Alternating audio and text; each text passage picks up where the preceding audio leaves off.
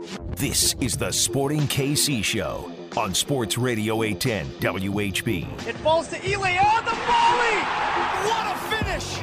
Gotti Kinda has struck!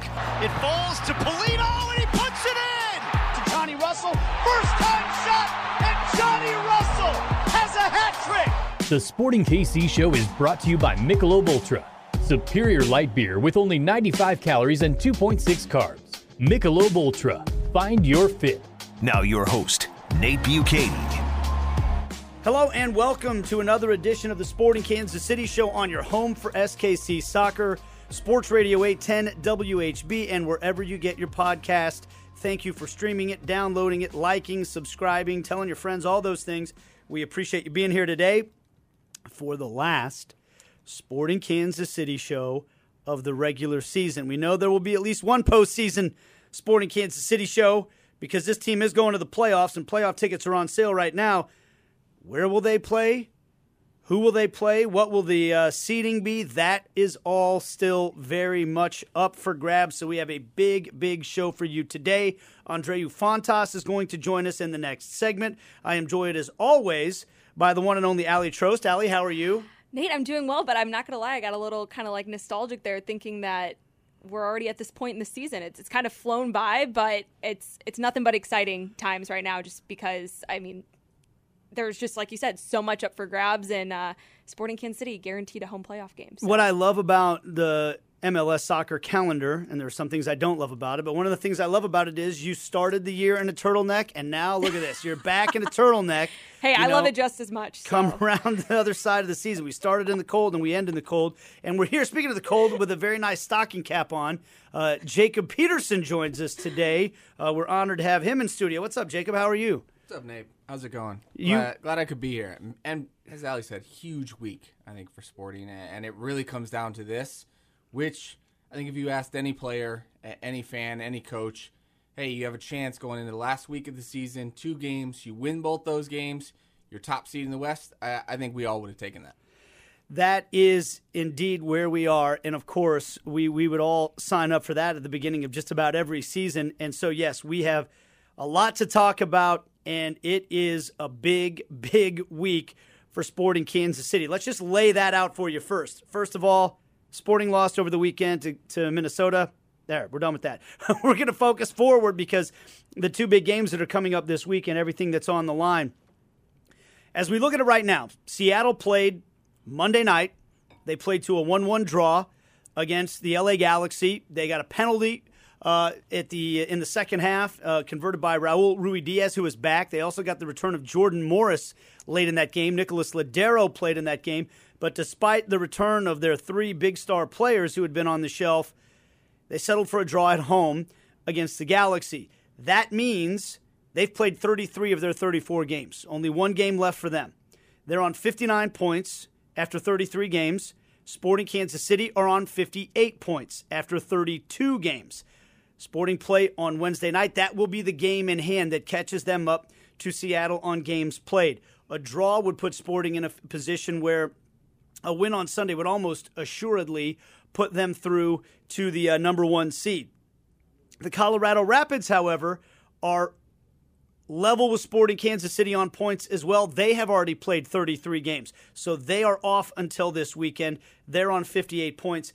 And then everything after that, below that, is a competition for the final home spot in the playoffs for the 4th seed. And then you've got about 5 teams duking it out for those last playoff spots coming down the stretch. It's tight, guys. It is tight in the West.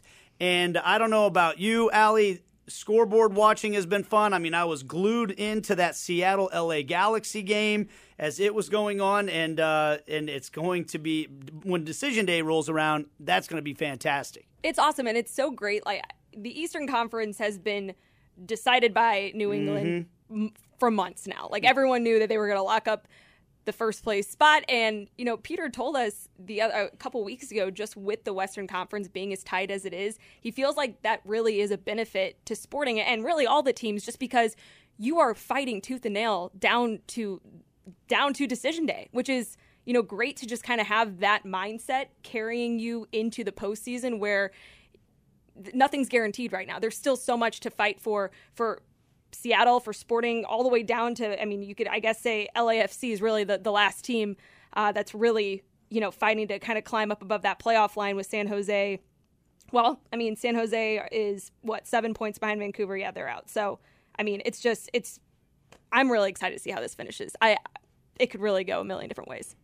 It's awesome. I think this is, as a player, you don't get caught up in watching the scoreboard too much, throughout the season, even though we talk about the standings, and you always ask me, Sporting are sitting in a good spot. And yeah, players know that, but when it comes down to these past 2 weeks, everybody in that locker room is watching these games too, and everybody's seeing around the league, and it is just so tight.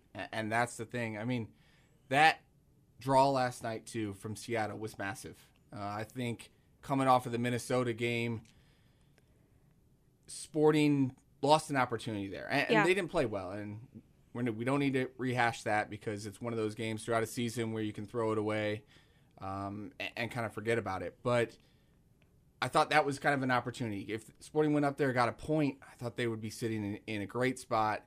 But then, coming off of that disappointment, the very next day, Seattle tie, drop points at home, and you're thinking, all right, now the ball's back in Sporting Kansas City's court. And it's awesome. It's like every single game, the situations kind of change a little bit. And two, I mean, Seattle's going to Vancouver, right, the last game of the season, and Vancouver is flying right now. And Colorado's got LAFC. I know that's at home in Colorado, but, man, every single game right now, it's just so intense. And Sporting, look, first order business is going down to Austin Wednesday against an expansion team, a team that's bottom of the table.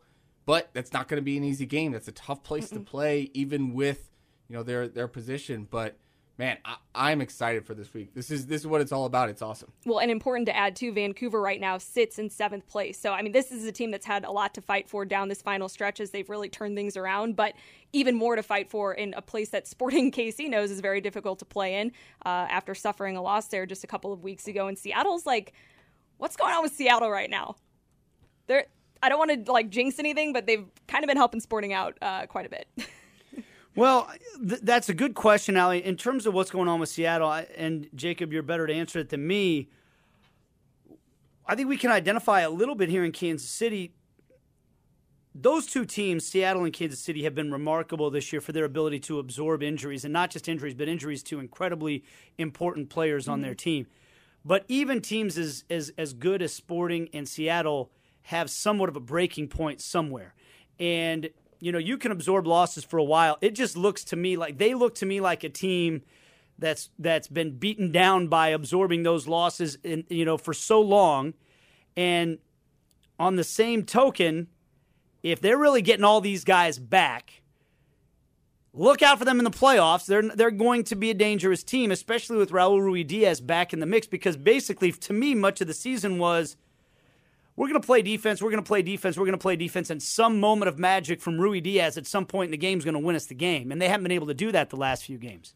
No, and Seattle are great at absorbing pressure. That's the number one thing when I watch Seattle, how good they are, how organized they are. And Brian Schmetzer's done an excellent job at dealing with all those injuries. But I do think, too, to me, it's not a good game plan for them to rely on, hey, we're getting Jordan Morris back and Ladero back. But Jordan Morris has been out for a long time now. Yeah. How is he going to be when he gets back? Maybe he can, put in a few 15 minutes here or 20 minutes there, but you're not going to be what we think of as Jordan Morris. So throw that out the door right away. Ladero, same type of thing. He hasn't been out as long, but it takes a little while to come back and to get your match fitness, and to do that in the playoffs where the intensity level is so high.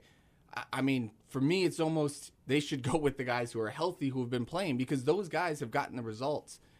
Seattle's still a good team. Seattle's still a dangerous team. They're going through a little bit of a dry spell, but every single team in MLS, especially in the West, there are no easy games. And I know we say that across all MLS, but if you're playing FC Cincinnati, that's an easy game. All right. In the East, they are terrible. And oh, come on. I'm kidding. You can't even try to sell me that Cincinnati's good, Aly. But in the West, I feel like there are no easy games. Even against an Austin, you think, oh, well, they're sitting down there. But Austin is so good with the ball. They're up there in the top 3 in possession. That means that you're defending a lot and you're chasing a lot. And there's no easy game. So it makes sense for Seattle. I mean, we saw that in Minnesota. Sporting was playing great, coming off that win against LA, against Seattle, and then go up to Minnesota and kind of lay an egg against a good Minnesota team. So I'm not really too concerned about Seattle or Sporting for that matter. There are just no easy games in the West. Okay, so Jacob, you are the perfect person to talk over these things with because you've been a part of all of it. And I asked Graham Zusi on the news conference today about this concept. It's been a busy couple of weeks coming down the stretch for SKC. And we know because of injuries and other situations, the rotation hasn't really been there. You're asking the same guys to go out there and play 90 minutes or at least a significant portion of the minutes, game in, game out. And this last time around, it was a Sunday game followed by a Wednesday game that's coming up against Austin. And I asked Graham, does that make it easier, the fact that it is this time of year and everybody's adrenaline's up because what's at stake and how close you are to the playoffs? Or does it make it harder because the intensity of these games is so much? We've talked about it. The Seattle game was a playoff game. That's how it felt. And, Graham gave a very thoughtful answer, as he normally does, basically kind of saying it's both. The games are much harder. It takes you feel pretty beat up after these games, but because of where we are in the season and what's at stake, everybody's up for it. Everybody's ready to go and wants to play all these minutes. You've been through it. What would your take be on all that, and where do you think these guys are physically and mentally right now? Well, I think you said it right there at the end. Physically, at this time of the year, every single player on the league is tired a little bit. I mean, you hear that in the NFL, right? In the playoffs, every single guy has little bruises or little dings, and similar in soccer. Everybody's legs are a little bit sore right now, especially with all these games at the end of the season. But to me, it's the mental side of it, is getting up for these games because they are so intense and you have to be locked into every single roll of the ball. And Peter, for me, always says after a game, your body should be tired. You should be tired, but your mind should be just as tired because you are constantly thinking about every single possibility that could happen, whether you're on the ball in possession or whether you're defending and how you're going to cover for your teammate next to you. So the mental component, I think, is the more important one at this time, especially with this weather. You can kind of run all day in this weather, and that initial adrenaline kind of gets you through. I mean, Roger said that in the Minnesota game after when he was asked, you're a little tired going up, but as soon as the whistle goes, you're locked in. It doesn't really matter physically. But I think the most important thing is the recovery. And Sporting Kansas City has world-class facilities in there, and we've all seen the recovery that they can do in those napping centers and all that stuff. But it's just constantly getting treatment, constantly making sure that you take a moment to calm your mind and not let the mind keep racing, and which I know that they do a great job of doing that out at the training center. And there's so many veterans in this group that I'm not really worried about that. That Minnesota game, though, it did look like the team kind of lost that intensity, but you can't meet that, I think, every single time. But now that it's 2 games left, and then you get kind of this break in the postseason, I don't think any players are going to struggle with that the way that we saw them up in Minnesota. That one thing that you just said there, the experience, I think, is something that I keep coming back to with this group. And, I know there's been criticism of, looking at the bench, not getting enough rotation maybe into games. And it is a pretty young bench for Sporting Kansas City. Not a lot of experience that is ready to come in and make an impact on the game. But, that experience doesn't just lend itself to those moments on the field, but also off the field as well. And we talked with Graham Zusi about this as well. And that is how you take care of your body. There are things that you learn throughout your career when you get to a certain point that you just get into these routines because if I don't do X, it's going to impact my performance on the field. And I think Graham is a prime example of that because there's no way to otherwise explain why he's still having so much success on the field at his age and at this point in his career if he didn't do such a good job at that. But that's something that trickles down to other players on the field. They look to him as an example. Vermees has said as much. And I just think that when you look at this group that they have, players who were there in 2018 who missed out in the Western Conference. Like Daniel Shalhoub telling us like that, he's like, I still feel so bad that we like lost that game, because you just think back, like, we have 45 minutes, like, give it your all, because if not, your season's over, and you're going to look back and be like, oh, you were a little tired. Well, that feels a lot less worse than missing out on going to the MLS Cup. Okay, so we have Andreu Fontàs coming up on the show next. We're going to talk with him about all of these concepts. As you talk about somebody who's logged minutes this year, he has been Mr. Reliable in the starting 11 for Sporting KC. So we're going to take a break. We're going to talk with Andreu Fontàs next. Then we'll preview these last two games. One team that's not a factor in the playoff race at all, Austin, they're in the bottom of the Western Conference standings, but we'll go into it. A lot to play for them still in terms of individuals trying to keep jobs or get jobs, coaches trying to keep jobs, possibly all that stuff. And we'll talk about this RSL team that comes into this Wednesday weekend doubleheader, whatever you want to call it. These two games they have left just on the wrong side of the playoffs looking in, so in desperate win mode for them as well. That's all straight ahead. We're presented by Michelob Ultra. It's only worth it if you enjoy it. This is the Sporting Kansas City Show. You're listening to the Sporting KC Show on Sports Radio 810 WHB. And we're back on the Sporting Kansas City Show on your home for SKC Soccer, Sports Radio 810 WHB. And wherever you get your podcasts as well, thank you for downloading and subscribing. And thank you to Michelob Ultra for sponsoring the show. It's only worth it if you enjoy it. We are pleased to be joined now by the man that Jacob Peterson told me on the last game broadcast we did at home is his vote for MLS Defensive Player of the Year, and a man who should be a finalist for Comeback Player of the Year if people understood what it means to be a comeback player. And he's been the most consistent presence in the lineup for Sporting all season long, Andreu Fontàs. They call him Fonty. Andreu, how are you, man? Hello, good. Very good, thank you. When I list off all of those things, if you went back to the beginning of this season, is that what you pictured? Is that what your goal was to be this? Or is this even beyond maybe what your expectations were, the way you've been able to be so consistent this year?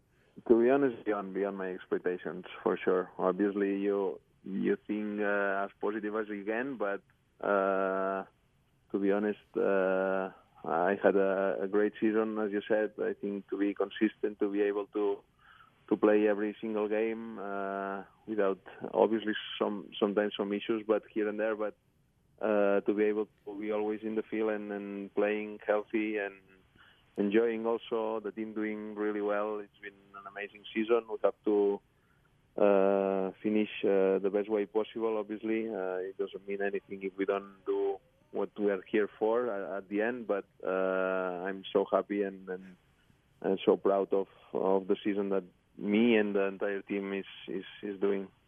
Fonty, you told us just before we started recording here that with the playoffs coming up, none of this season really matters if you guys don't bring it when it matters most. Just you mentioned consistency. What's the key to keeping that consistency going down this final stretch and then into the playoffs?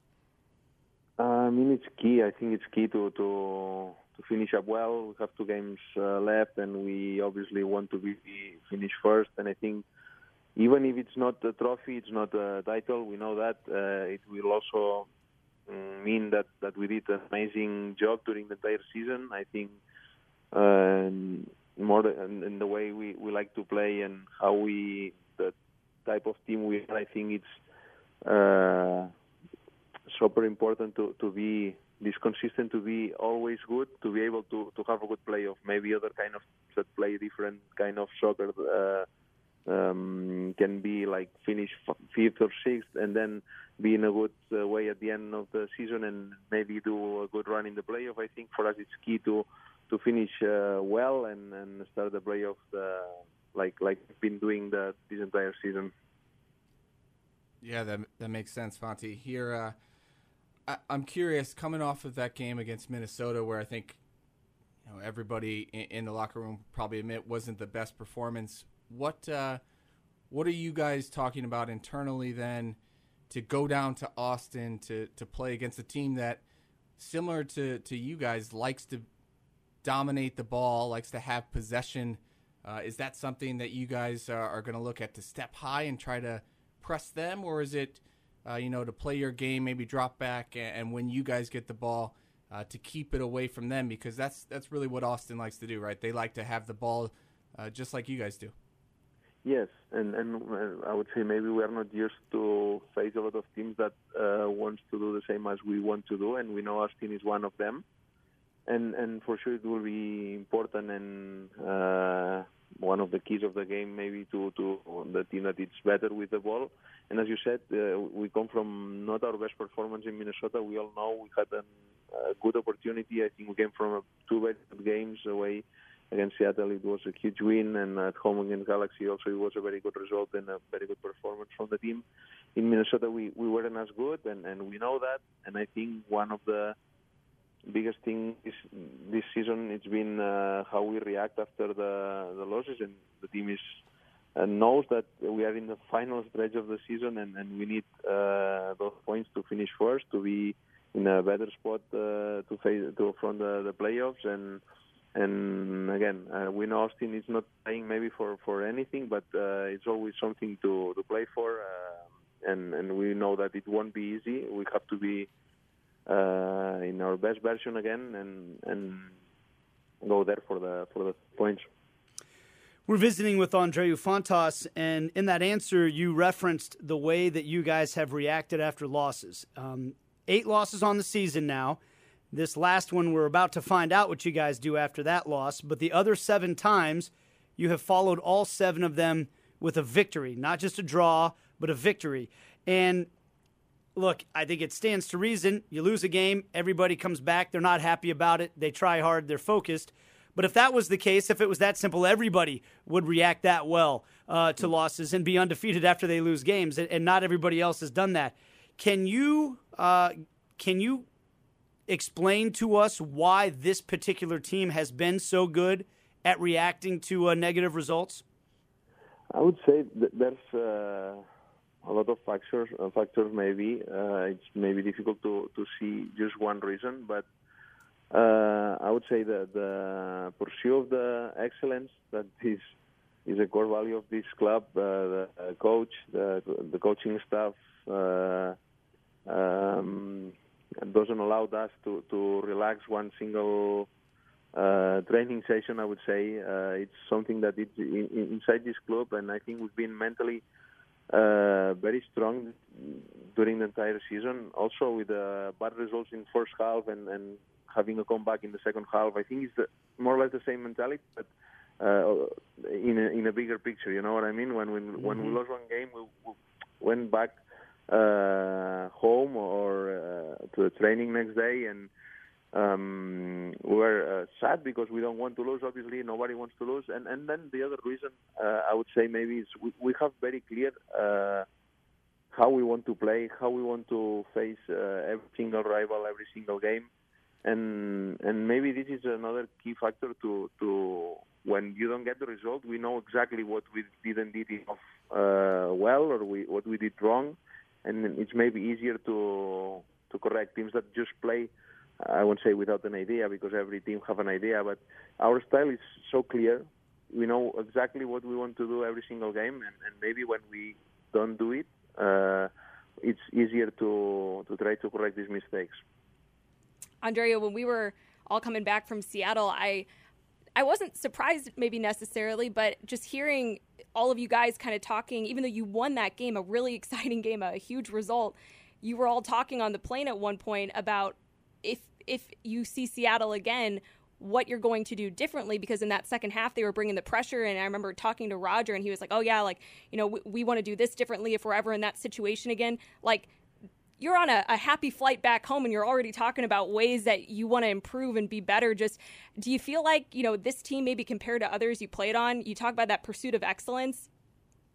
Is it just, yes. I mean, it seems like it's just always there, even after a win, you're still looking at ways to improve. Yes.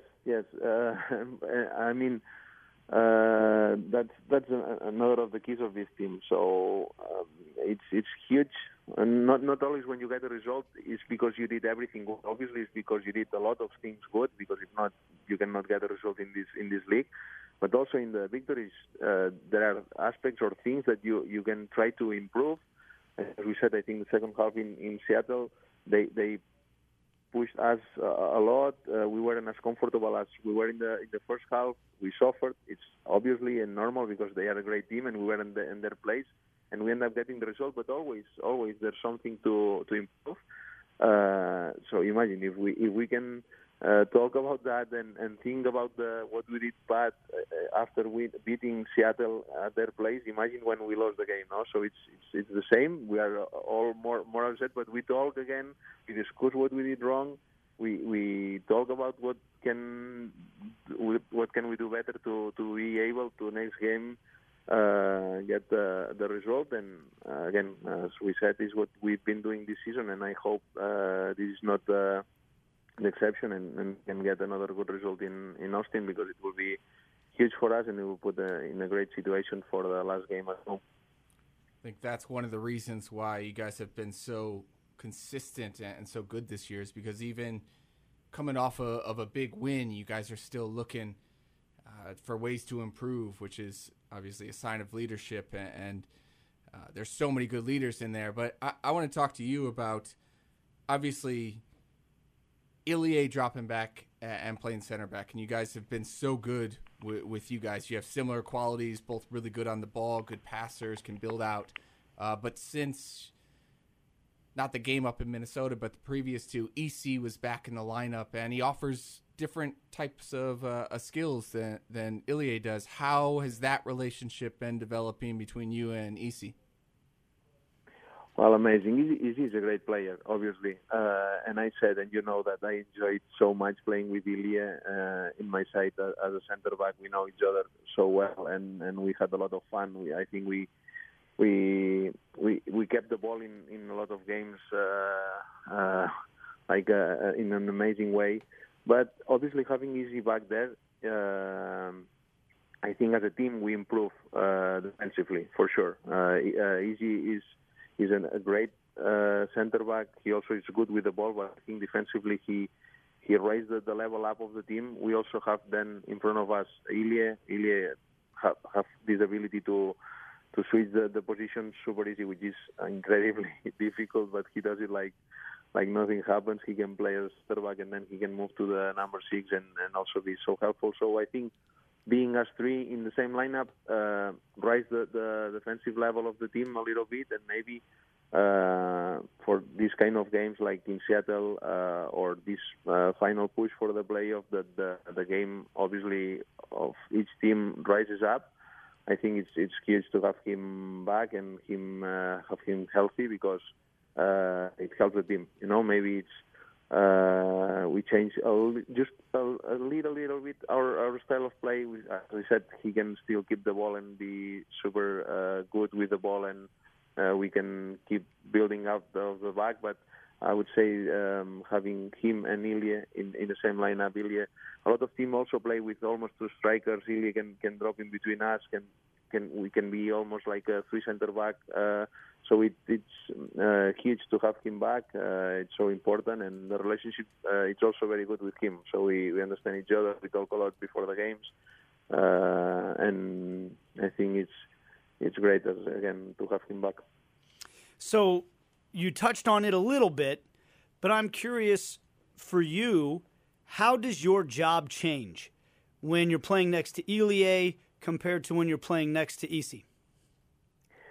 No, I won't say that my job changed. I think we try to play always the same. As I said, we have a very specific way of play. Obviously, we check and we see how the other teams play against us, but we try to be us, and we try to do almost always the same. We try to be better with them than them. I mean, with the ball. Well, you know our style of play, no? So I won't say that my game changed because I play with one or other. Maybe I don't know, with the ball. I would give some balls maybe to Ilya because I know him. Also happens when he plays as number 6. Sometimes I play some balls to him because again, we have a relationship from a long time, and I know what kind of balls he likes. But maybe to somebody else, I wouldn't that ball. But I would say it's the same. We have trained a lot. This is a work that is started in the preseason. We work a lot in the defensive shape, in the stepping up the line, and we are all in the same page. So obviously the characteristics of players change a little bit when you change the name of the player that you play with, but I would say it's almost the same. Okay, Fonty, I've got two for you. A fun one first. What were you for Halloween? Me and my wife were dressed up the same. I had fake hair, like a blonde hair. I was like a woman, and I had like a sign saying like reality or no filter, and she was having a one saying Instagram.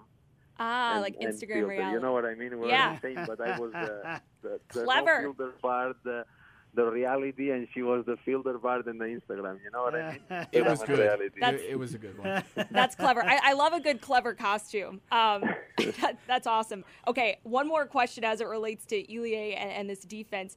I know it hasn't been a lot of games that Aly has been playing back at the 6, but looking at that Seattle game, for an example, when Aly goes from playing center back and you guys have that relationship, and then when he moves up and is playing in front of you at the 6, do you feel like there's better chemistry now almost between you two, that he knows what's going on behind him? It's so much better having played back there that now there's almost this just... I think yes. That's a good question, and maybe we should ask him. I never said to him, but I feel that he for sure knows more the position of center back more now than ever, because he played a lot of games.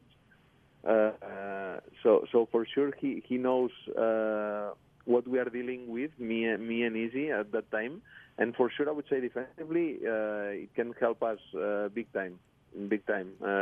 He knows much more what we are dealing with, and then offensively it's just refreshing, because as I said, we played a lot of times together, and we know each other super good. So he knows that I what I was saying before. Now I give balls to him that I would maybe don't give it to anybody else, and yes, for sure, after being center back together, now we have even more chemistry when he's at the 6.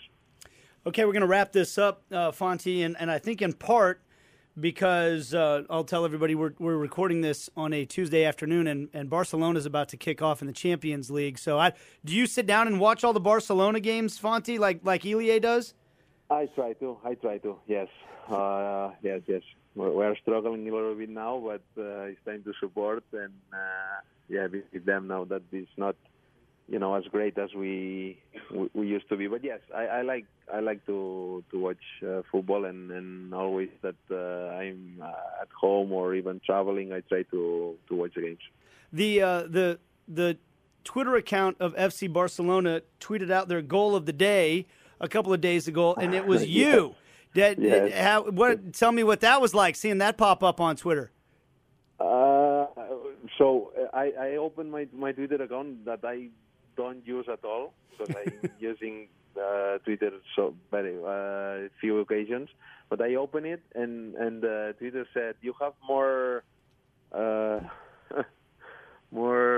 notifications than usual. Do you want to put any filters or something?" What happened? What is happening? I said, "No, okay." And then I saw that obviously a lot of people put like and comments and all this stuff, and it was just good memories. The goal is not the best goal ever, to be honest, but it was good. It was fun. What was the best goal you've ever scored? I scored one very nice playing with Celta de Vigo against Ajax, and it was Europa League. It was a little bit lucky, but it was almost with my heel after a free kick, and it went up almost. I chipped the goalkeeper. It was pretty impressive.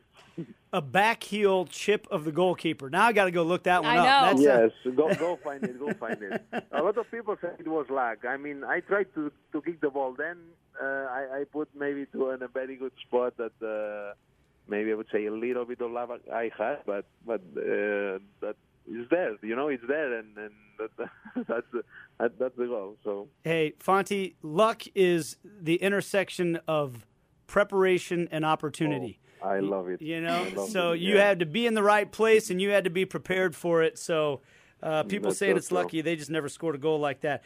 Fonty, we're lucky to have you. We really enjoy our chance to talk with you. Best of luck on Wednesday night in Austin, and then we will see you on Sunday at Children's Mercy Park as well. Perfect. Thank you so much, guys. That is Andreu Fontàs. We're lucky to have him, and we'll say it that way, here in Kansas City. We'll take a break, come back, and preview these two last games of the regular season right after this on the Sporting Kansas City Show. You're listening to the Sporting KC Show on Sports Radio 810 WHB.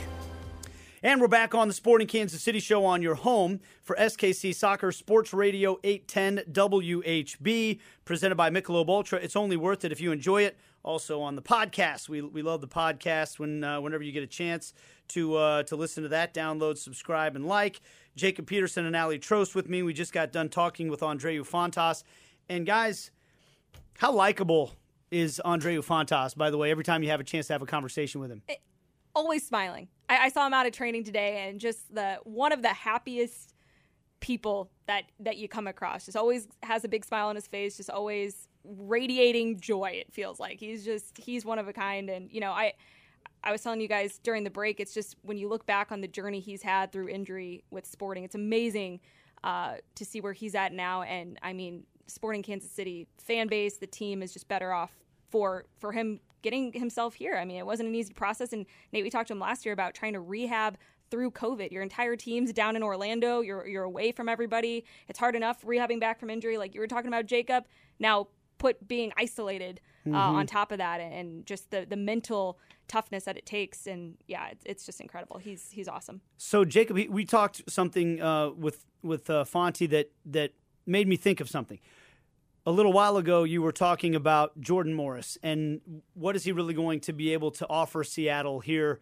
He's just come back from a year-long absence after tearing his ACL, and I think that's all a very fair question. And while we talk about all these players from Seattle, for example, that seem to be coming back right in time for the postseason, what kind is Nicolas Isimat-Mirin one of the more underrated or under-the-radar additions late in the season for any team out there, especially for the fact that he's actually had the chance to get full run out in a handful of games before we get to the postseason?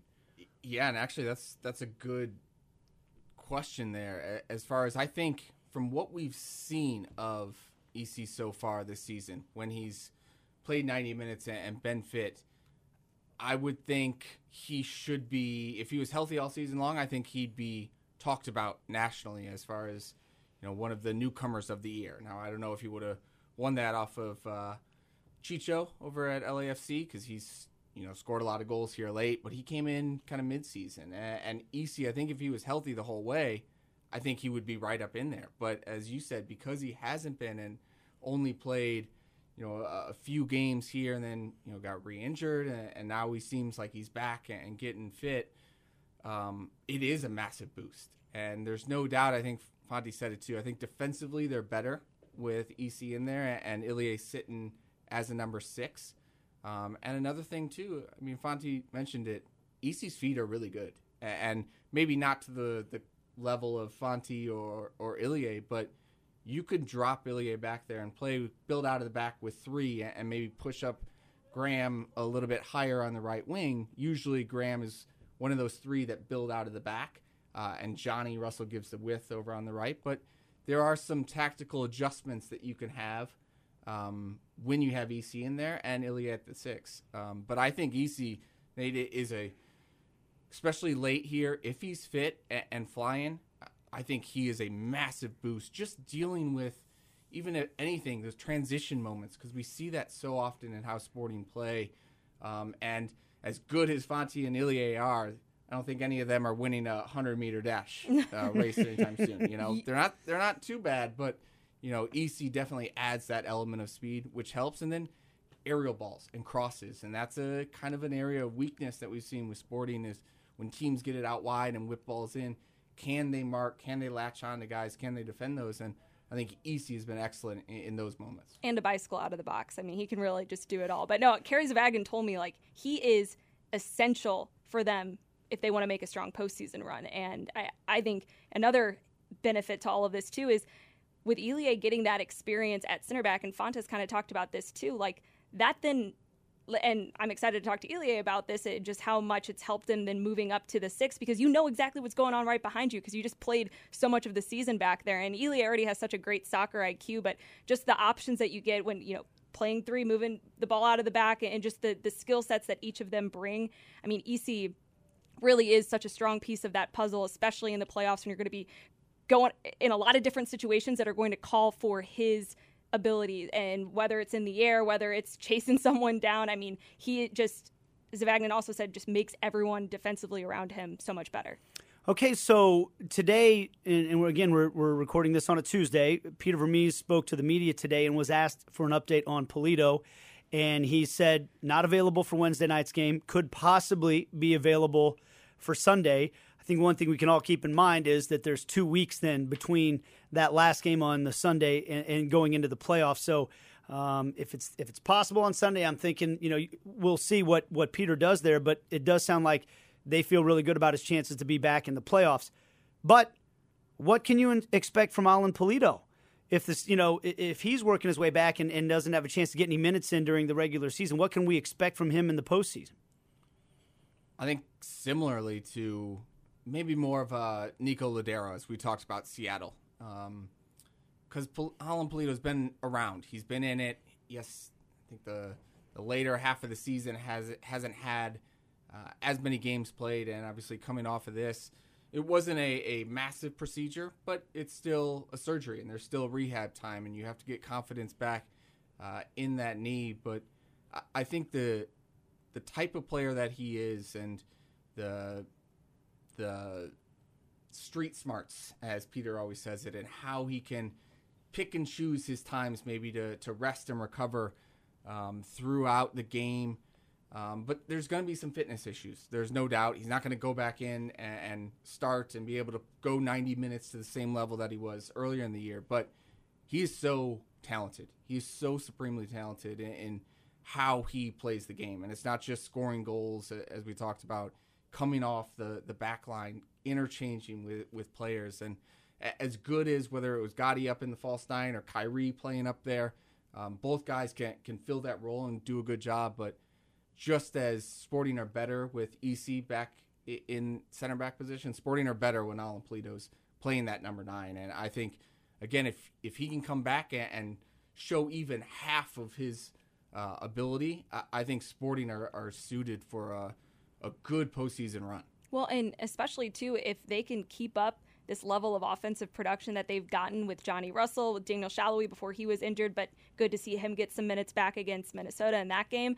I mean, when you've got other guys scoring, they don't necessarily need Pulido to come out and play a full 90 minutes plus. They're better with him, but they're still able to get it done. It's not like they're not scoring goals. They're just, counting down the minutes until they're able to get Pulido back on the field.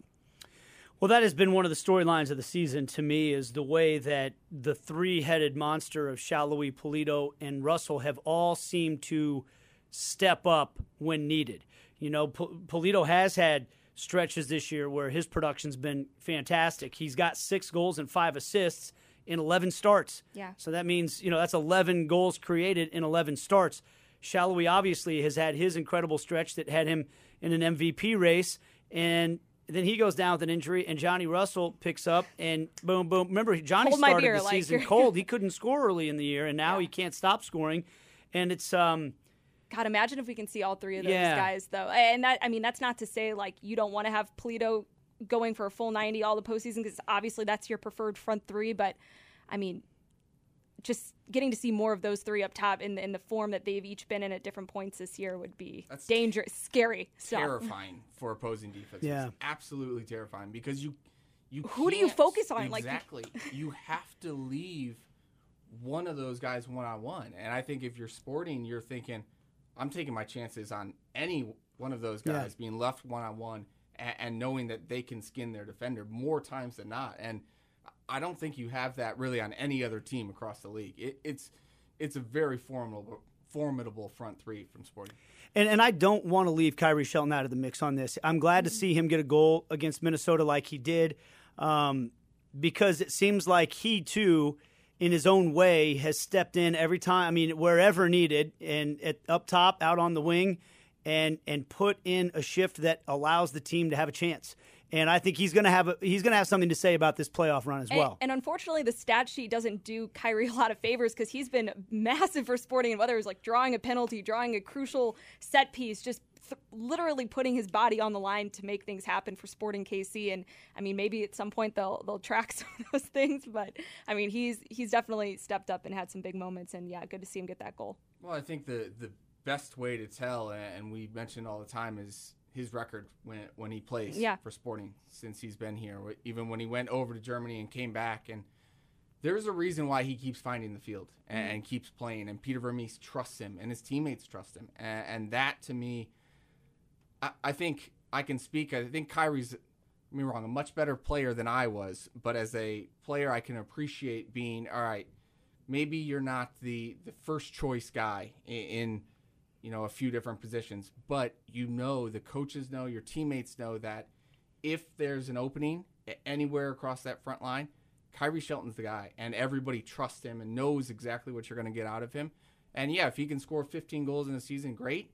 But if not, you know that you're still getting valuable minutes, and that is why every single player in that locker room loves Kyrie, and they do. And it's not just for the media, and they're saying that they know what he brings to the table, and they respect him. And that's what you need, players like that on your team if you're going to go and challenge for titles in this league. I feel like this group, too, just across the board has a really good thing going on as far as chemistry is concerned. I mean, this is just sometimes there's maybe an outlier that makes it hard, a divisive personality. I just feel like every single player on this team has like a very shared vision, and like their personalities really mesh well together. Okay, let's talk about this game on Wednesday night, 8 o'clock, Sporting Kansas City at Austin FC. Aly will be lucky enough to be in that stadium, which looks like maybe the new best atmosphere in the league. I'll be interested to see what it's like in this situation when the team is playing out the string and in last place, but also you could look at it and say, well, maybe they'll be there to go nuts for their last time of this inaugural campaign. But one of the things we touched on, Jacob, they like to play possession-based soccer. They have struggled this year, though. For a long time, it was scoring goals. Their defense has had problems as well. When it comes to this game, is there anything in particular that you worry about, or that Sporting have to be wary of? And I guess, what are you looking for Sporting to accomplish in this game? Well, yeah, the first thing that I'm looking at, and I thought this the same time that when Austin came here to Kansas City to play, is who's going to dominate the ball? Who's going to have possession? Because both these teams want the ball. Whereas, Seattle, when Sporting plays Seattle doesn't really rely on having the majority of possession and keeping the ball. And Minnesota doesn't either. But in that game up there, Minnesota bossed the possession and had it, especially at home. It's so much easier to do that. And you know that Austin are going to play everything short out of the back. They're going to build it. And for as bad as their record is and as few points, they play really good soccer. And I know that I've said that kind of all along, but when you watch them play under Josh Wolf, and they have an identity, and they haven't quite figured it out, from top to bottom, and obviously they're sitting at the table for a reason, but they play good soccer in possession. And it's going to be tough because we're talking about Sporting. Are they recovered? How are their bodies holding up? And is it a game where you say, hey, we're gonna press high and try to pick them off when they're trying to build out and maybe get an easy opportunity that way? Or is Peter and the guys going to say, hey, let's drop back, get into a shell, let Austin play out, conserve our legs a little bit here because we have two tough games, and let Austin kind of knock it around? Because I think in those moments, Austin hasn't really proven that they can break teams down consistently and create a bunch of opportunities. But on the flip side, too, when Sporting do get the ball, they have to do a much better job than they did up in Minnesota of keeping the ball and passing it and recognizing when are those moments to go quick and try to get at the Austin backline, and when is it, all right, it's not really on here, let's pull the ball back, let's maintain possession, let's make the other team run a little bit. So that possession battle, I think, is going to be number one for me to look at, and how Sporting go about. Are they pressing high? Are they dropping back? Is it a hybrid? I think that's kind of the chess game within the soccer game that I'm really looking forward to. And I know we're focusing more on Sporting with this game just because, I mean, at this point there's so much on the line for them. Austin out of the playoff picture. But, I mean, just to talk about Austin a little bit, like, what do you think it was that kept them this year from – and I mean, crazy, too, to look at the Western Conference, the bottom of the standings, all three Texas teams, by the way, sitting at the bottom of the West. But what do you think it was for Austin that, kept them from finding more of that success this year? Well, they didn't have a true goal scorer for the majority of the season, right? And I know they have some guys that come late, that helps, and it looks like maybe they're putting together more of an attacking unit. But there's not really a guy... we were just talking about Sporting. There's not a Polito, a Johnny Russell, or a Daniel Shalhoub on this team who can say, big-time moment here, I'm going to make a difference for my team. I'm going to step up. There's a lot of quality in their team as far as they can knock the ball around and they're good, skillful players, but they don't really have that one guy that has said, hey, we're under it right now. I'm going to go score a goal like Johnny Russell did up in Seattle or something like that. I think that's kind of been their biggest point. And then when you can't score goals, of course you're going to be under pressure, and then there's that pressure builds throughout the team, knowing that we have to keep a clean sheet. And if you don't, you're probably not going to get anything out of it. And that's kind of been the problem with Austin, in my opinion. Their two leading goal scorers, Diego Fagundes and Cecilio Dominguez, both on 7 goals on the season. You compare that to where Sporting are with their top guys, and that tells you something right there. One guy to keep an eye on is Sebastian Driussi. They picked him up in the middle of the summer. He was supposed to solve a lot of those problems by unlocking defenses from the number 10 spot. He's played 15 games. He's got 4 goals and 5 assists, so it's been a little bit of a mixed bag, but he's obviously a player with a lot of pedigree. They paid a lot of money for him, so keep an eye on him tomorrow night. So I'll run down the schedule again for you before we sign off. Sporting Kansas City at Austin FC, 5 o'clock Wednesday night. You can hear the game on our sister station, 94.5 FM. Watch it on Bally Sports Kansas City. Then Sunday, first of all, be there Sunday. Be there, 66 degrees and sunny. Not a cloud in the sky is the forecast. A perfect day to play, a perfect day to watch what's going to be a really, really exciting day, because most likely everything's going to be on the line. And we're going to be watching scores from around the league and all that. That game is at 5 o'clock, and you can listen to it again on our sister station, 94.5 FM. And you can watch it on Bally Sports Kansas City. And I just got word today, look on the Sports Radio 810 social media pages in the next couple of days. On Thursday, we'll have a ticket giveaway going. So if you want to be there and you don't want to have to pay for your tickets, you could win them by just getting involved with that.